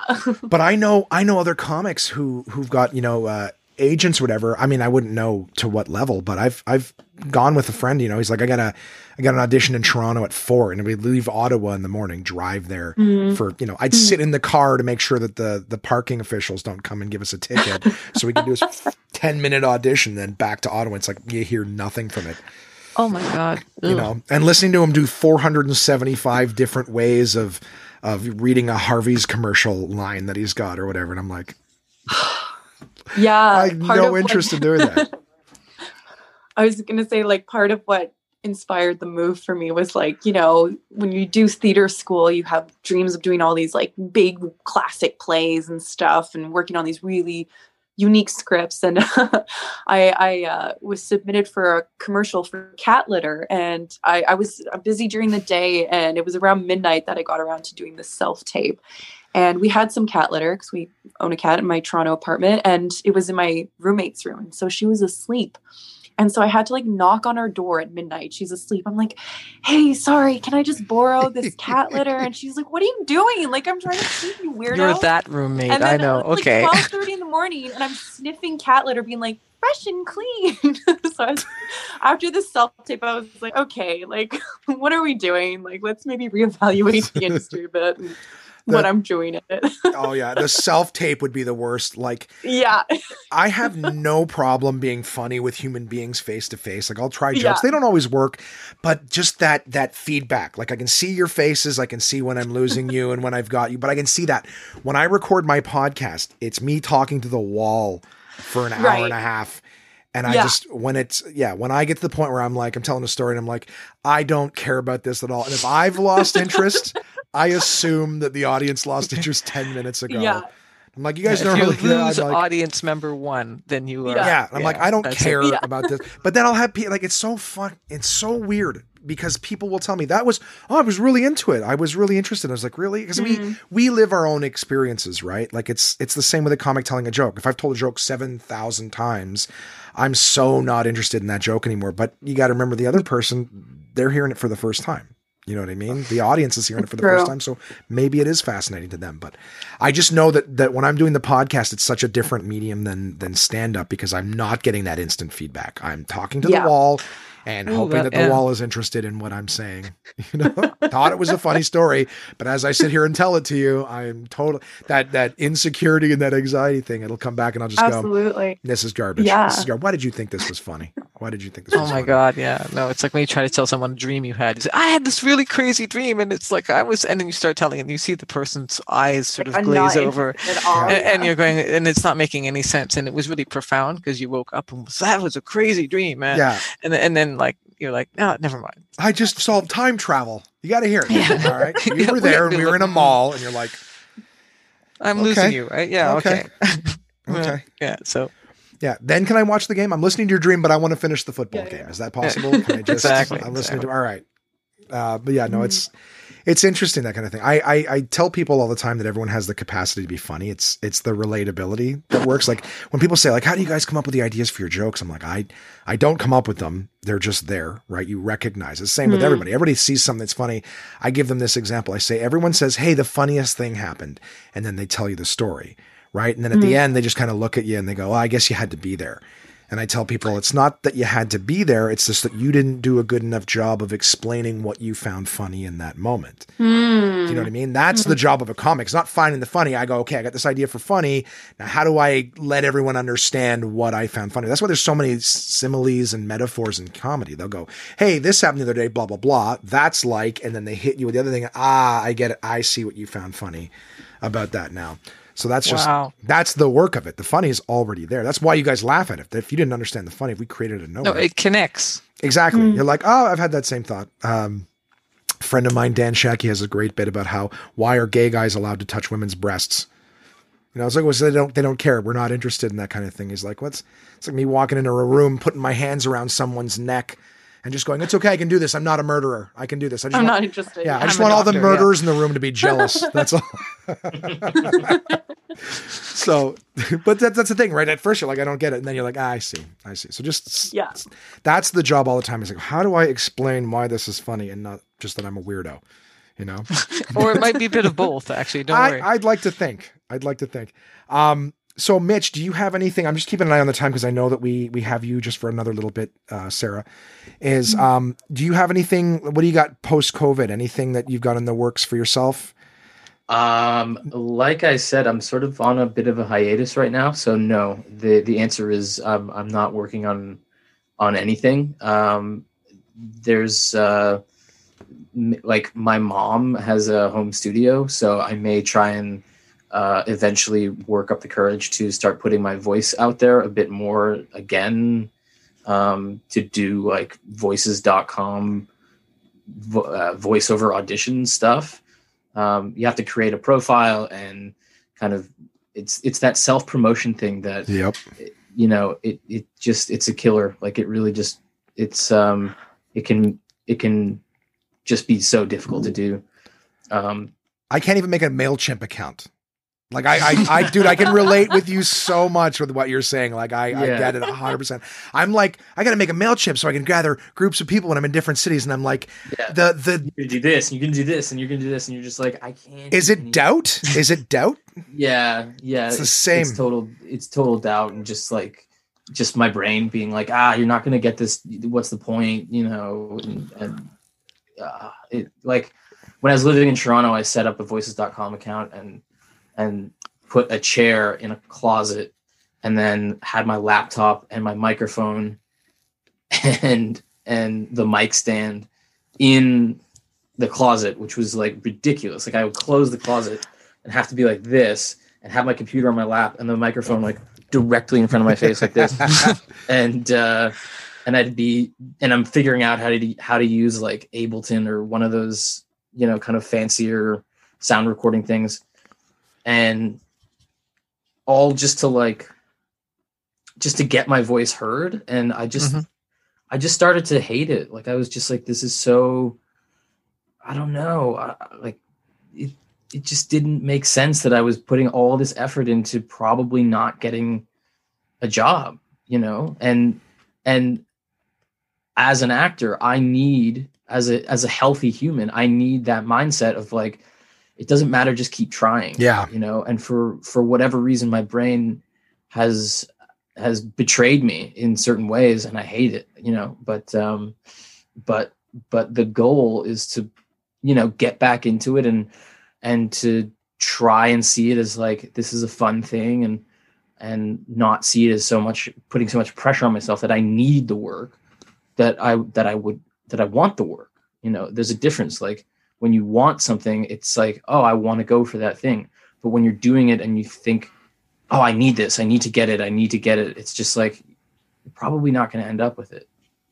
Well, Mitchell, if you want me to write you a paragraph or two to record as a character, just tell me the character you want and I will bang something out and send it to you. Oh, that'd be amazing. Because sometimes it's knowing what to say, right? And I can have voices in my head and I can just write down, okay, here's a guy who's the dentist who's just found out that this patient has no teeth or something. And you just kind of write that down. And so if you need dialogue, just hit me up. I will let you know when that happens. Yes, that sounds amazing. Thank you. And this thing, I want to let you guys know too, if you guys are up for it, because I could do an interview with each one of you and have so much to ask in mine, and you know what I mean? Like, just for my listeners who are going to hear this before they've heard Genius, so to hear your guys' stories and things like that, like when they get a chance to hear it, they're going to be like blown away. I have questions. Well, but even to just hear like the level of talent you guys have, as much as there was times where, oh, Sabine, like it was, dude, you crushed it. You crushed that character. You know what I mean? So that's amazing. You played Jim Moriarty, the notorious arch enemy of Sherlock, and believable. Very, very believable. Just a little odd he is. Yeah, but no, but it was, but how do you play that? How do you play the dude who wants to fuck with Sherlock? You know what I mean? Like, so it was incredibly, incredibly well done. And that's why I say, like, and I like when people get to hear that, like, the people behind these amazing performances is something that you hear, even for myself, because I'm to hear how well you guys did. And like I said, I'm not cowering intimidation, but I'm like, how do I show respect to your hard work with my interview? Wow. Do you know what I mean? That's asking. What? But that's what I mean. Asking for us to have an interview is like, oh shit, okay, cool. No, that's we were great. like, No. wow, an interview. Cool. I get Wow. super chuffed if people include the E in my name.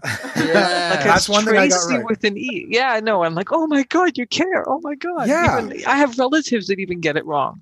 But it's just, there's so many people, and throughout the 3 years now that I've done my podcast, and I'm so sorry I'm watching the time. We have you for another 6 minutes, Sarah. You're going to be next. It's all good. I people hear when I talk about all this stuff and all the comics that I've had some pretty impressive guests on my show, and I'm not so much interested in telling me all the great things that you've done as we talk about them briefly, but I want the people to hear that, like, hey, it wasn't easy. You know, and it's not like, hey, just work hard. It's just that there's times where people who are very successful now had moments of crippling doubt. They were one phone call or one little thing different from completely just not being where they are today, because you get hit with rejection. You got to have an incredible resilience, not just from the acting portion, but just to write. There's the amount of times I've spent 30 minutes trying to write a bit and go, there's nothing here. Like, But again, that's that horrible thing within us that tells us no and quit and all that is the same thing that when you do it well and you're like, that curse of the actors, it can always be better. It can always be better. The people who are walking around like, I'm the best. I got this. Like, you know, that's no, you're done. You're done. No. You can't, you never learn. This is what we say in stand up is you never learn anything from a good set, right? If it goes well, that's true. Nothing. I gotta, something has to have gone wrong, something that we can build on. So just for the time being, just to grab Sarah before we lose her is, what have you got? You got anything coming up? Anything you're excited for? Anything I'm excited for? Well, I mean, I'm still just transitioning to Vancouver, so that's been quite a shift. I think for me, I really can connect to a lot of what Mitch is saying right now. I think I was like, obviously COVID has been hard for everybody, but I think if anything that I'm grateful for in this time is I really have had the chance to come back to why I got started into this industry in the first place, because as we all know, it's so hard. You get so much rejection. There's so much doubt.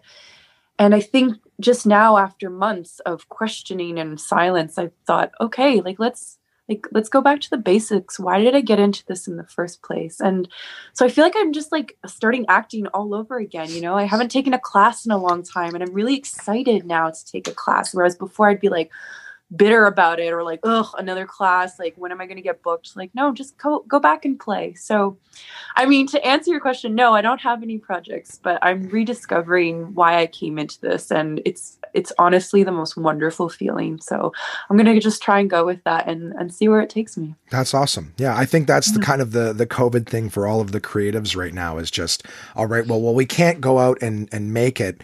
I think we're all kind of looking inward too, is so who was the person who wanted to start this, and who is that person now? It's a really fascinating contrast. Yeah, and just reading scripts that I loved back in college, and I haven't read a play in ages, whereas now I've been reading a bunch of plays, and I'm like, oh yeah, this is why I did this, this is why I love the thing. So it brings a lot of joy into my day-to-day. Awesome. Oh, absolutely. I'm going to ask with Tracy as well. But I'm just curious if any of you guys have to go. I know that you're on a time crunch right now, Sarah. You got 2 minutes before you need to go. Yeah. I want to hear what you have to say. So I was just going to say, if you two, Mitch and Sarah, if you guys would be interested in doing, maybe a solo episode or episode together sometime when you guys have more time, I would love to dive deeper into who you guys are and learn more about you and share more about you with the audience. So if you're interested, cool. I'll fire you guys an email. Let me know sometime and we can chat more. I'm always a listener to these things where the conversation, there's so much more. And this will give my audience contact at onemanpodcast.com to send any questions that they may have for you guys and things that they would want to know. Definitely, if there's anyone who's interested and has questions, one of the most frustrating things with podcasts as opposed to theater is people listen, people rate, and they say good things, but we really don't get a lot of reviews. We don't hear anything. It's just there's this body of people who seem to be Genius fans who I don't know who they are. A few people have sent me money to my paypal.me thing, which astonishes me. I always figure it's a refund from something I bought on eBay or Amazon. It turns out, no, it's actually money for me because they like the thing. And I'm just I run around the house, but, and but we very much don't hear anything. And we spend a lot of time speculating, and being a writer, I write all sorts of backstories of, well, that person was probably in Alaska and they probably, were COVID, sheltering. So they listen to Genius, and I have no idea. So if anyone has questions, please, we'd love to know. You've been moving forward in the podcasts app on Apple in terms of when I type in Genius, there's all sorts of other podcasts with the word Genius in it. And I used to have to really scroll to get to the Genius one. And now it's I think it's the fourth one that's there. Hey. There's definitely, there are days where suddenly out of nowhere, there's hundreds of people listening, and then someone will follow me on Podbean. I'm not sure even what that means, but I'm being followed. And, I guess it's a good thing. And I'm very happy for it. And one other thing is just a plug, which is that there is the Audioverse awards are up and I've been there's a whole bunch of nominations, but you have to nominate a certain amount of people for Genius. So if anyone is inclined, and obviously your audience, Josh, will not have heard the podcast, so they won't. But I think I've been nominated. I nominated myself. Full disclosure. You have to. It takes several months. Yeah, you have to nominate You yourself. have to. Because People if you don't get that. You have to, Yeah. especially in Canada. You have to promote yourself, and just not to take from what you're saying, Tracy, but just adding to sort of what Mitch and Sarah too, is that there's so many other people that will look at what you're doing, going, "Oh, look at you have to promote." You have to, it's terrible that we have to work so hard to get recognized just by the general public, but then to have like our colleagues and things like that kind of throwing shade, as the young kids say, for just trying to work hard. It makes you. I've told young comics, I go, when they get nominated for something, like, that's nothing. It's just listen, there's plenty of people who are going to take away your accomplishments for you. Yeah. Don't do it to yourself. Don't do it to yourself. Excellent point. Yeah. So sorry, Tracy. I apologize. Yes, you definitely got to do it. You got to be out there. What do you think running for president is, if not self-promotion constantly? And people make fun of you for campaigning for votes. Yeah, that's what it is. That's what you got to do.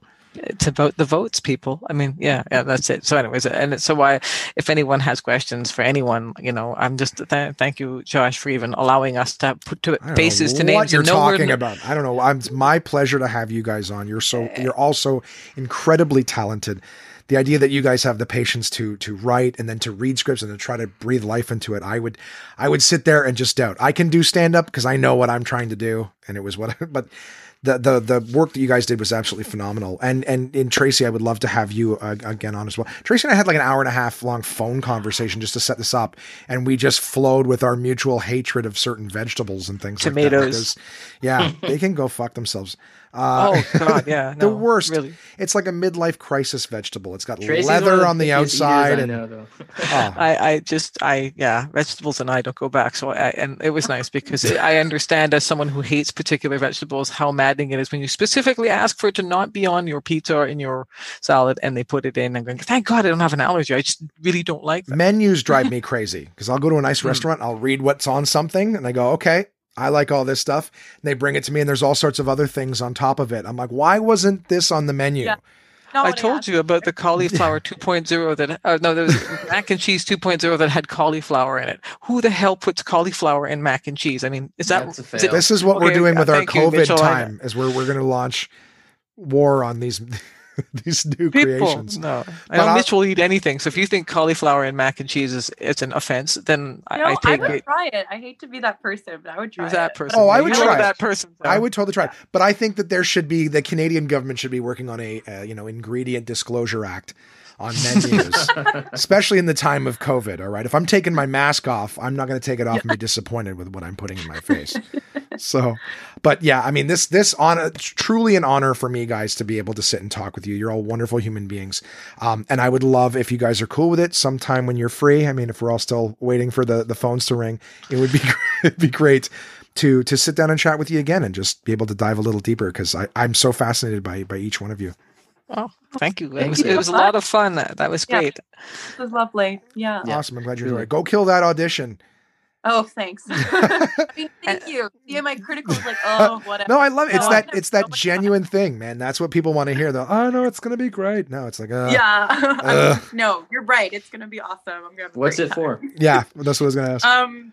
I don't know if I'm allowed to say, but it's just something in Vancouver. I know. No, I don't mean to be like that person. Is it TV? Is it commercial? Is it play? Can you say that what it is? Really? Okay, super fascinating. No. Please don't think. No, gosh, no, it's not. But whatever. We'll see how it goes. All right. How many emails do we have to get before you'll tell us something? Seriously. Yeah, exactly. Are you playing a woman? Yes. Okay. Yes. Okay. Yeah. She's trying not to jinx it, Josh. Leave it be. Leave it be. Well, I don't want the Scarlett Johansson thing to happen to you, right? You could get the role, and it turns out that an actor pretending to be something else is not what an actor's supposed to do. I'm just teasing. That's a cliffhanger. We're going to throw a polarizing comment in at the end. Good idea. So are we ending, or are we all staying on, or should we all leave with Sarah? I have to run, but this was so lovely. Thank you so much. No worries. I really enjoyed it. We'll have you again, sir. Thank you so much for your time. It was amazing. Cheers. Take care, everyone. Bye. Take care. See you, Sarah. Good luck. Married. Yeah. Now that she's gone. Now- No, I'm kidding. Yeah, That's- thank God. No, so, no, that's it was she's- great. I'm in terms of just I don't really have any more questions. I can always chat longer because again, I mean, and dude, the amount of relatability, Mitch, to everything that you're saying, like I would love to just ask you questions and even just for people, other comics who listen to stuff like that who are going, have you found any tools or anything like that in terms of sort of how to deal with the stress and whatnot and Look, I can get really honest and just be like I can just tell you straight up that I've taken such a step back that it just doesn't feel like anything has worked for me. Like even during the process of Genius, I was beating the shit out of myself. It was ridiculous. Maybe Tracy, you sensed it. I don't know. Oh, we all did, but you still managed to get good stuff out. So Yeah. And we kept waiting for you to say throw in the towel and say I can't do this anymore. But because it must be very hard because Jim is such a full-on engaged character and he has his own challenges, and it must be hard to be going through your own challenges and then have to be someone else. Or maybe it's easier when you deal with someone else's problems. I don't know. It's where I'm at right now. It's like I can't imagine acting. Like, which sucks, that's not where I want to be at. I want to be at a place where acting is a beautiful, fun, wonderful, joyous thing. There's a certain level of reality of the industry that I need to kind of contend with and just be okay with. There was, it's all those classic things of like practice mindfulness and do breathing exercises and, there's only gets you so far, or it only got me so far. My mind, I think I said it earlier, but like my mind betrays me often and, it wreaks havoc. So if there's been one thing that's worked, it's just, it's literally fighting through it and just, still going for it, which I was doing during these recordings. I still did it, and it sounds like it sounds. So it sounds great. And to know, cool. like I can't tell you how much more like respect and admiration I have knowing that like you were going through that while recording it, because Sherlock doesn't pretend to be one thing throughout the story and secretly another. So you've got to deal with the guy who's trying to be the charmer and convince everybody that everything's cool at the same time. And then having those mood swings right in the middle and believable. And I'm not blowing smoke up your ass because I'm not going to have you hit me with that level of honesty and then give you bullshit as a response. Thank you. So I really respect more admiration for the fact you're going through that because I truly understand it. There's a lot of the whole the doubt and sometimes wondering, like myself with COVID, I was chatting with a comic earlier. I canceled a spot that I was doing this evening at Absolute because I've written nothing. And so I'm like, I don't want to waste that spot because there'll be another comic who's actually writing, who's hungry right now.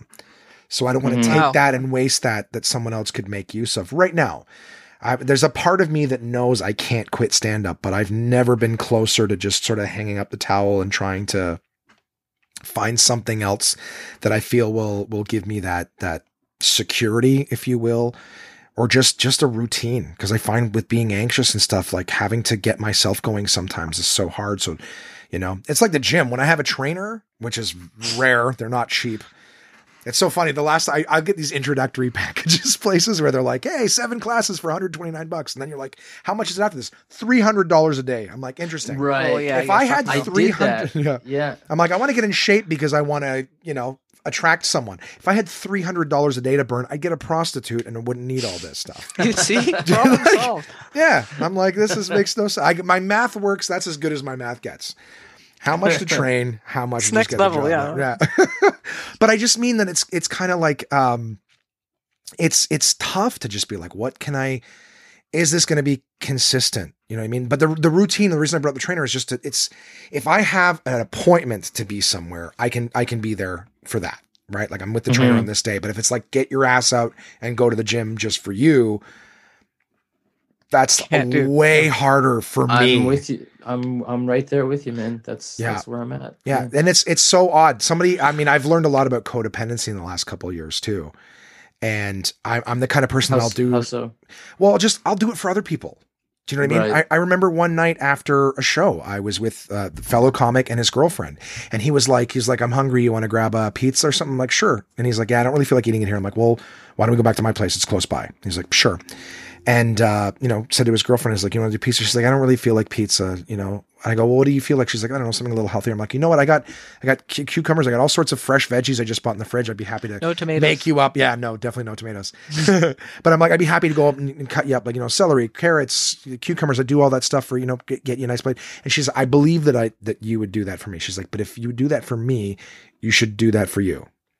And she's like, that was something that kind of hit me like a ton of bricks, because I'm like, the amount of eating garbage, like I didn't feel like cooking for myself. So I'm like, that's why I go with the pizza. But I would have, without blinking or even considering, I would have gone back and prepped all of that for her and then eaten the pizza for myself. Interesting. Yes. Without thinking, I would have done that. And when she put it to me like that, I was like, yeah, like I would definitely, I do more for others, but it's that validation, right? I want everyone else to be happy with me. I want everyone else to like me. So, I don't need acting. That's Totally.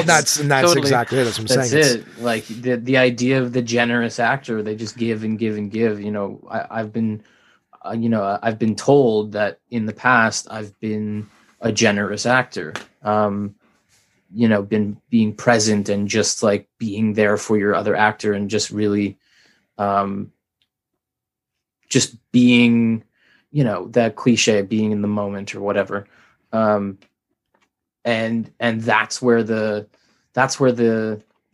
zhuzh of acting comes from. You see two actors who are really there for each other. They're on, They're on, and you're like, yes, this is great, but when you can't be there for yourself, it's like you struggle. You struggle, and then it bleeds into the stage, and then you can't be there for your other actor, and then you're like, oh fuck, I'm dead in the water. Yeah. Sorry to be a downer. But No. To me, it's fascinating, and like I said, my podcast is supposed to be a comedy podcast where I make fun of my week and I make everybody laugh. I listening to even actors too saying, why they like acting. For me, it's the stand-up.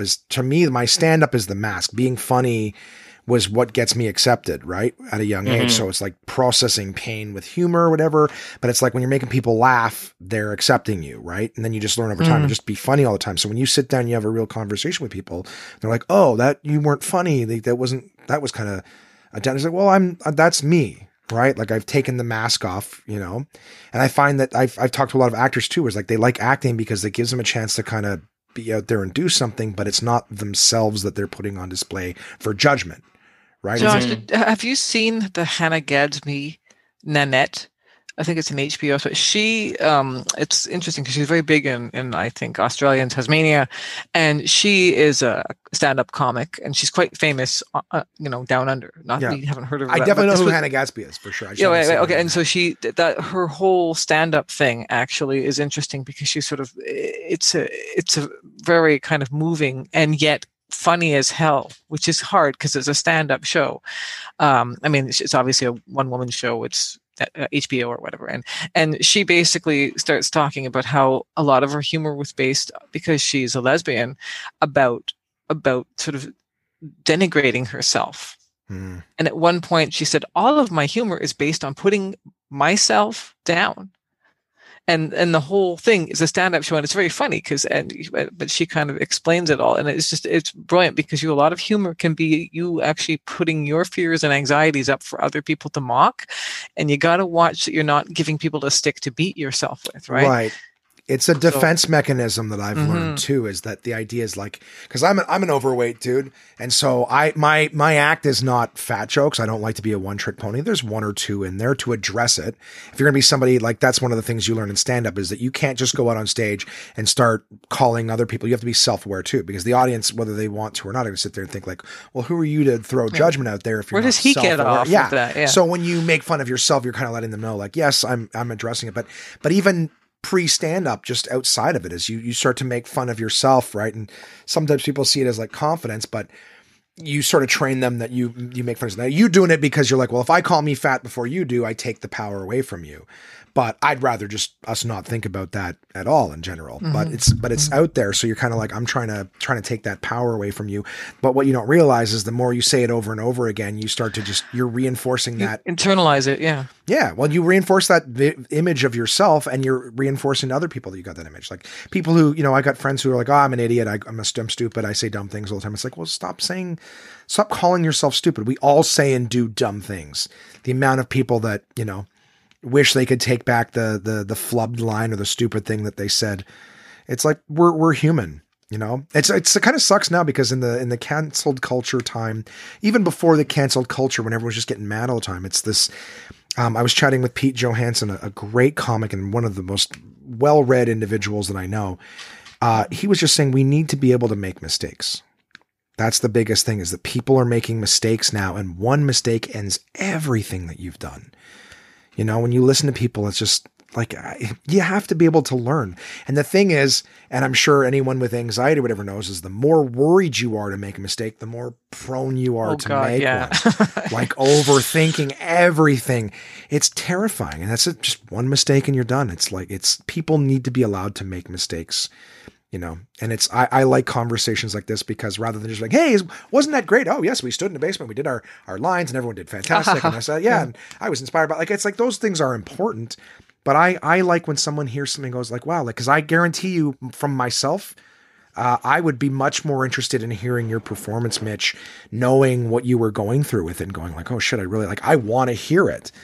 And then to hear the great work that you did, I guarantee people's minds will be blown, because I was really, really, really impressed with all of the work you guys did. Tracy, I can't even tell you the amount of times I thought there's no way I would have the patience to I could just writing a story in and of itself, writing one scene, I'd be sitting there going, this is garbage. I can't do this. There's no way that this is going to be interesting to anybody, blah, blah, blah, blah. But then to write an entire script and to have to do research into making sure that what you're talking about, again, miraculous is the word that I would use. It's funny, we're talking about things. I don't think I'm good at math. I am not good at math. I have no math, but there's math in this thing. And I swear to you that it at the time made sense. If you ask me now, gave me a test, I'd probably fail miserably. But again, I have so internalized that I'm bad at math that when I can, and that was from high school, right? I didn't pass grade 11 math. So, and here I am talking about, finite time probability limitations and Feynman variables and things. It's really probability and statistics. I have no idea. And actually I understood it for parts, and and there was a part of me going, I thought I was really dumb, but some of this actually makes sense. I don't think I'm going to have a career as a mathematician though, but I'm just saying that you kind of you start to invest in your own vision of yourself as a failure. And that's really hard. So, and that's what's cool about doing this podcast, is because I said, screw it. No one's ever going to hear this. We'll just do it. And then it turns out that, the only thing is I have a very supportive best friend, my bestie, and I always call her Patient Zero. And she was very keen. You've got to put this out. You've got to put this out. And she was kind of the fan that would make me write the next episode. She goes, what happens? You're not going to stop. So, okay, I'll write another. And, so you were writing them one episode at a time. You didn't write the whole thing? I intended it to be a series, but I thought, well, what you do in the industry, if you're actually a writer in the industry, you would actually write maybe a pilot and maybe something. But then after the first episode, I thought people won't understand exactly what this means. So I did a second episode. I said, well, no, they're still not going to understand it. And I wrote about 2 or 3 more episodes. And then I said, okay, well, I'd have to leave it to another writer to figure this out. And my friend and my husband both said, no, the hell you're not. We need to know what happens. You've set everything up. And so, in fact, when I told I gave my best friend Mitchell's audition tape, because we basically said, here, read this into a microphone and act, please, Mitchell. And he went and he did it. And she was like, oh my God, this is the guy. I said, well, okay, good, because Sarah picked him too. So I think we're on. And, and he didn't disappoint, as you know, Josh, you've heard it. It's, it's really good. Yeah, so it's really good. I mean, but that's the thing too, is at times that there's the person, like I said, there's the person's annoying you, but that's what they're supposed to be. They're supposed to be bothering you. You're supposed to root against the villain at times and things like that. So the idea is that when you're doing that, you know that person's doing a good job. As much as you're like, oh, his voice is so annoying. It's like, yeah, well, sorry, no, that's not what I mean. I don't mean your voice is annoying, but I'm saying that at times, like, oh, Beanie, like when he's bothering her. Well, that's what's supposed to be happening. If it's working on you, it's working on the other character at the same time too. So I was really, really impressed. There was a few, I mean, I'll be honest, the Sherlock was the least, I felt the least connected to Sherlock. Being the one character who I know in advance, do you know what I mean? It's like, that's the protagonist that I'm aware of in many different ways, is to be the least. I liked Watson better in terms of, and I don't mean the acting. The acting I'm like, this is Sherlock. I knew it was Sherlock talking. There were times where there'd be a few people in a room whose voices were similar, and I wasn't 100% sure who was saying what at what time, especially when it was very quick back and forths. But Sherlock was phenomenal because I knew it was him every single time he was speaking. But I didn't love him as much. I didn't buy into his character as much as I did Moriarty and Sabine. Well, James Loy did come in later because we had someone before and he had to drop out. And James Loy, he's a very experienced actor, and we were very thrilled to have him because he's actually probably the only person who's actually genuinely British. He's English. Oh, is he? Yeah. So we were very lucky to try finding English actors. I mean, British actors in Quebec. It's not. Right. It's a very, very small pond. And we kind of wanted people with a theater background too, because we knew the way we wanted to do it was people in open. We wanted that back and forth of conversation. We didn't want people just reading lines and then, So. I have such tremendous respect for what you did. So I'm treading very lightly with how I say this. I'll take a deep breath. He sounded like the most professional sort of actor, and that's what I didn't like. You like the rough edges. I wouldn't even call them rough edges. You guys sounded more comfortable. He sounded like the old, hey, let me tell you something. Hey, I'll tell you that whole. He sounded like he was doing a Broadway show. I'm not trying to run him down because the performance was great, but I'm just saying I'll give him your address, Josh. Please do. No. Tell him to come. We'll have a conversation. No, but he was fantastic. It's just I felt more like I was listening to one of those old radio shows when he was talking, and when Mitch and Sarah were on, I felt like I was listening to, I don't know, I felt more genuine. I connect more with the That's great. That's great feedback. That's really good. And if that means anything, again, Mitch, not blowing smoke up your ass. Like, I was thoroughly impressed. So it was great top to bottom. Like I said, his character was very identifiable, but I didn't love him as much. I didn't love him. I felt like I was listening to an old radio show when he was on. That sounds horrible because I would hate, again, he's an actor too. I'm sure he goes through the same. I'm not trying to give him anything that would cast doubt on him, but he had to do a lot because he came in he had less experience with the script than possibly everyone else. And so I would kind of guess that perhaps he had to sight read some of it too. He might have been kind of feeling that, well, I'm Sherlock Holmes, so I'm going to do the Sherlock Holmes. And the Sherlock Holmes is kind of the character I didn't write, even though I wrote all his dialogue. There are a few lines that I used to throw in there. Almost every episode, there's one line that's actually from a Sherlock Holmes novel. I don't care for it. Yes, and it's sort of like, and so I would throw a line in just to make sure I was on piece with making sure that it sounded like Sherlock Holmes. But there was that. But he had of anyone, if we add the lines up, he has the most to say. Because Sherlock kind of runs off at the mouth. Right. I think it's probably the hardest character too, because he's the one that comes in with the most notoriety. Yes, he's got so he's got to be like, I got to pull off Sherlock. That's also a lot of pressure as well. So it's like you don't have as much liberty with the character. So again, trying to give as much fairness to it. But in terms of listening to it, I mean, when Sherlock was on, I was really, let's put it this way, I was really more interested in the characters that you were creating, Tracy, than the ones that were already established, if that means anything. So yeah, Netflix, Hulu, Amazon, HBO, get me while I'm cheap. Fair. Well, I'm going to, I'll leave it at that for now because I don't want this to be the one and only conversation that we have with you guys. Again, Genius was an amazing piece of work, but you guys are phenomenal human beings and interesting and talented. And I would love to be able to share more with my audience if you guys are up for that. So yes, thank you very much for having us on. Yeah, no worries. Thank you so much. Yeah, Tracy, how are you doing for season 2? I'm pretty much the last episode, but oh, okay. So we are. I was going to ask that. I thought I'd save it for the Trace, but so are we? We got a season 2 coming.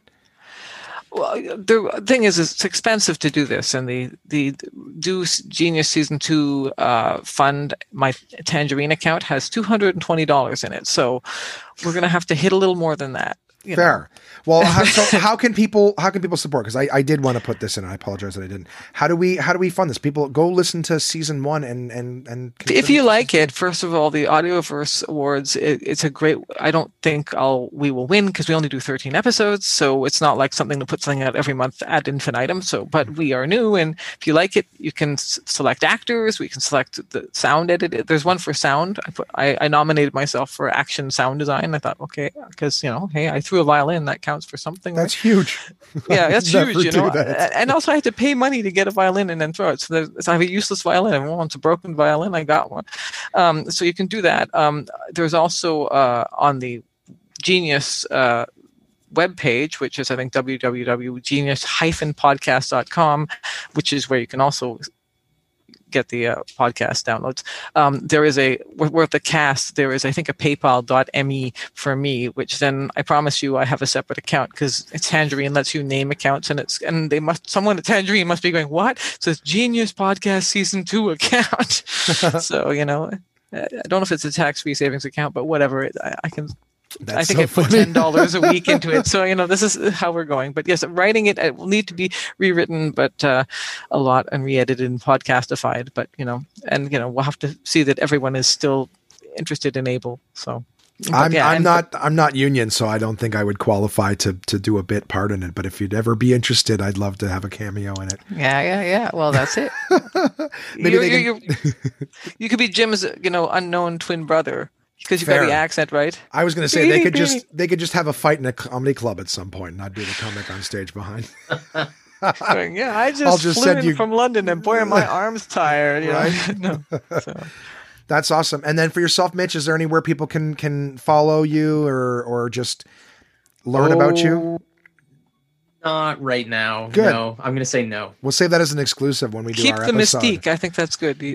Not right now. I've been out the game for a bit now, so it'll come back. It'll happen again, and people will know about it. But right now, no. That's fair. I dig it. I'm on board with that 100%. I'm exactly the same. People I'm like, I don't even have a Facebook account anymore. So. Right, you got hacked. Well, yeah. I got hacked hard, man, hard.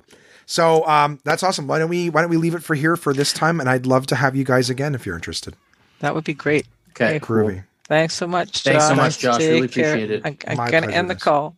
Bye, Tracy. Bye. Bye, Rob.